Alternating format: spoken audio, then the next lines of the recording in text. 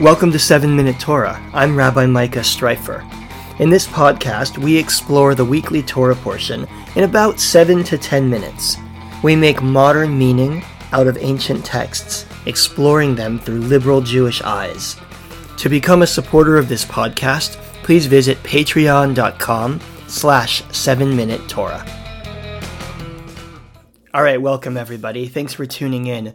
Before we jump in, let me first say thank you to our newest weekly supporter of 7 Minute Torah, and that's Lauren Davis. Thank you to Lauren, and thank you to all those who support this podcast. If you'd like to become a supporter of 7 Minute Torah, you can go to patreon.com, patreon.com/7Minute Torah. You can give as little as $1 or $2 an episode, but it really adds up, and I'm grateful to all those who choose to support this work. One other announcement, which is that, as many of you know, I am launching 2 new classes in the next couple of weeks. Starting on Tuesday, March 14th, a 4-week series on radical Jewish views of God. And starting the following Monday, March 20th, a 6-week series, which is a study group on Pirkei Avot, the Talmud's tractate of ethical rabbinic teachings. If you're interested in either of those, you can go to laasok.org, laasok.org. It takes place entirely on Zoom, live discussion, interactive conversation about Jewish texts in an egalitarian and inclusive environment. Now, let's talk about Ki Tisa.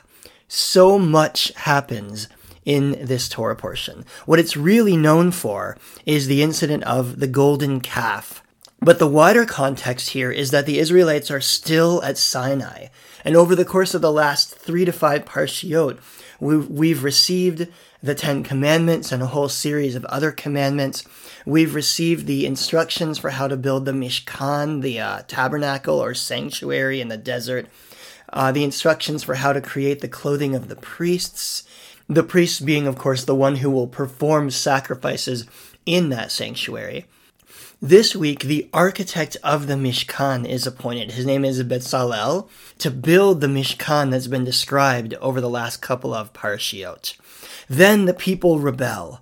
The golden calf incident is considered to be the great sin, the great wrong of the Israelites. They just experienced God. They just walked through the Red Sea.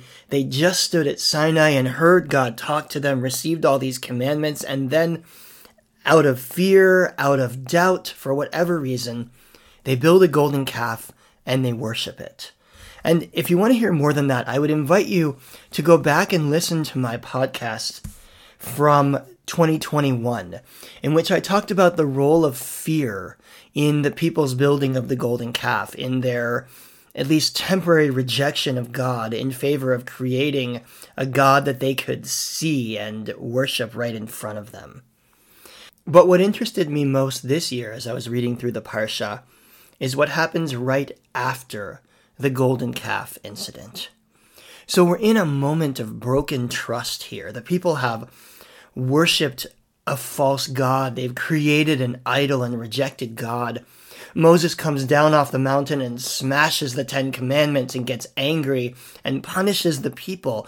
God wants to destroy the people, and Moses kind of talks God down from wanting to destroy them. And God says, okay, you can go on, but I'm not going with you. I'll send an angel in your midst, but I'm not going to be in your midst anymore. God is angry. God is hurt. It's interesting to think about God as being these things. Of course, can God be angry? Can God be hurt? These are the big theological questions, and many of us, I think, don't think of God that way. And yet the writers of the Torah talk about God or write about God as if God was a character in this story, someone who can be angry, someone who can be hurt, someone who reacts and lashes out in the ways that someone who felt betrayed might act. And so what comes next, I think, is as much about relationships as it is about God. Moses says, God, we need you. If we're going to continue then I, as leader of the people, need to know that you're going to be there with me on our way through the wilderness. And God, who seems to have had some time to calm down at this point, says, you know what, Moses? Okay, I'll go with you. Psal lecha shnei luchot avanim karishonim. Carve 2 tablets of stone like the first ones. And I, God, will inscribe on the tablets the words that were on the first tablets that you shattered. So Moses is commanded to recarve the stone tablets that he smashed the first time out of anger. And God will put the words of the commandments, the words of the covenant, onto those tablets. But there's one major difference between the last tablets and the new tablets, and that is that the last ones were made entirely by God. This time around, Moses makes the tablets himself. And the commentator Rashi implies that this is purposeful, that God wants for Moses, for the human side of this covenant, to have carved the tablets. Essentially, if you want to be part of this covenant, put some skin in the game. You carve the tablets, and I'll write the commandments on them, and then we can go forward. And Moses seems satisfied with this, except that Moses is looking for more assurance. This is in chapter 33. Moses says, Re'eh, ata omer elai ha'al ta'am hazeh. Listen, God, you said to me, lead these people forward, but you have not made known to me whom you will send with me. In other words, Moses says, I don't really know you. I need more information. I need more closeness. I need to have better knowledge and better connection with you. Hareini na et kvodecha, Moses says. Let me behold your presence. And God responds, okay, I'm going to do that. I will make all my goodness pass before me, and you will know. But, lo tuchal lirot et panai, you cannot see my face, for a human being may not see me and live. So God stations Moses in the cleft of a rock and says, I'm going to pass my hand by you, I'm going to cover you, and you can see my back. Ufanai lo yira'u, but my face must not be seen. This is an amazing passage. Moses, in this moment of brokenness, this moment of disconnection, begging for deeper connection, begging for greater knowledge and greater experience of God's presence. And God responds, yes, I will do that. But there's a caveat, right? God says, you can see my back, but you can't see my face. What does that mean? I mean, does God have a face? Are we talking about a God who has a form and likeness? This is the same God who in Judaism is understood to have no form and no likeness.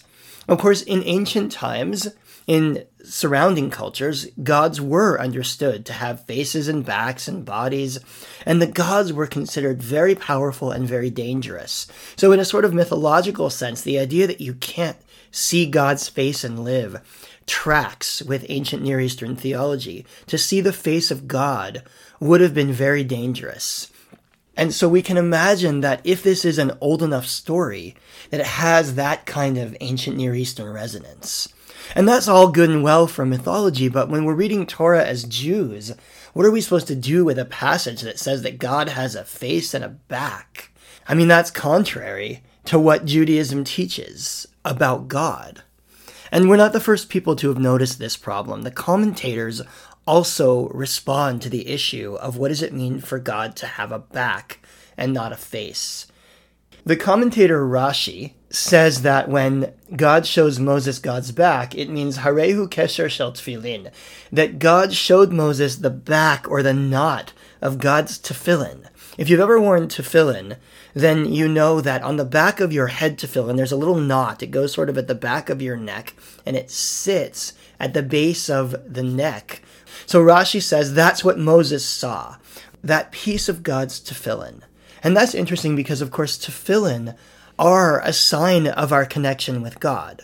Tefillin are an expression of the passage in the Shema that says, Ukshartam le'ot al yadecha, you should bind the commandments as a sign upon your hands and between your eyes. When we put on tefillin traditionally, it is in order to show our commitment to the ongoing relationship and the commandments and the behavioral expectations that are placed on us by being in covenant. So it's interesting to think about God also wearing tefillin, maybe metaphorically speaking, because that would be then an expression of God's commitment to that covenant. And that is probably exactly what Moses and the Israelites needed in that moment. There's a second explanation of this passage, and it comes from Maimonides. For those of you who are taking my Radical Jewish Views of God class, this is a little bit of a preview, because we'll look at this text more closely together next week in the first week of class. Now, Maimonides is a radical rationalist. He believes that the Torah can't possibly be describing God as having a face and a back, because that's not consistent with philosophy and with truth as he understands it. So therefore, the Torah must be speaking in some kind of allegory or metaphor. And here's what he says it means when the Torah says that you can see God's back, but not God's face. This comes from the Guide of the Perplexed, which is Maimonides' philosophical treatise. He says that the Hebrew word panim, which means face, has more than one meaning. Sometimes it refers to a physical face. Sometimes, he says, it means the presence and existence of a person. So therefore, when the Torah says you cannot see God's face, it is a way of saying you cannot comprehend God's true existence or God's true essence. By the same token, the Hebrew word achor, which means back, also has multiple meanings. It can, Maimonides says, refer to an actual physical back on a person, or, he says, it can mean, quote, the idea of following a thing and of conforming with the principles of some other being, which is to say, that which comes about as a result of something. So that when it says that you can see my back, Maimonides says the Torah means, I'm quoting again here, you can perceive that which follows me and is the result of my will. So for Maimonides, this very anthropomorphic passage, you can see my back but not my face, actually implies a truth of the human ability to connect with God, which is that he says we cannot comprehend God's true essence. We cannot know what God really is or how God works in the world, but we can experience those things that come about as a result of God's will, which is to say the world and relationships and people and principles of morality and ethics, all of these things that exist in the world because of God, Maimonides says, those are the ways that we can experience God. So here you have two very different ways of reading a confusing passage. Rashi says that this idea of God's back is an expression of God's commitment to the covenant. And for the Rambam, Maimonides, it's an expression of the idea that we can experience God all around us, in the world, in things and people and moments and experiences. Now, we all have different conceptions of God, different ways of thinking about what God is or isn't. But I like the idea that the Torah is trying to tell us to look around, to experience all the ways that we continue to be in relationship with the ineffable, and that we can experience the divine all around us. That's a helpful message for this troubling moment in Torah. And I think it's also a helpful message for all the moments of our lives. Thanks for listening, everyone. And I'll see you next week.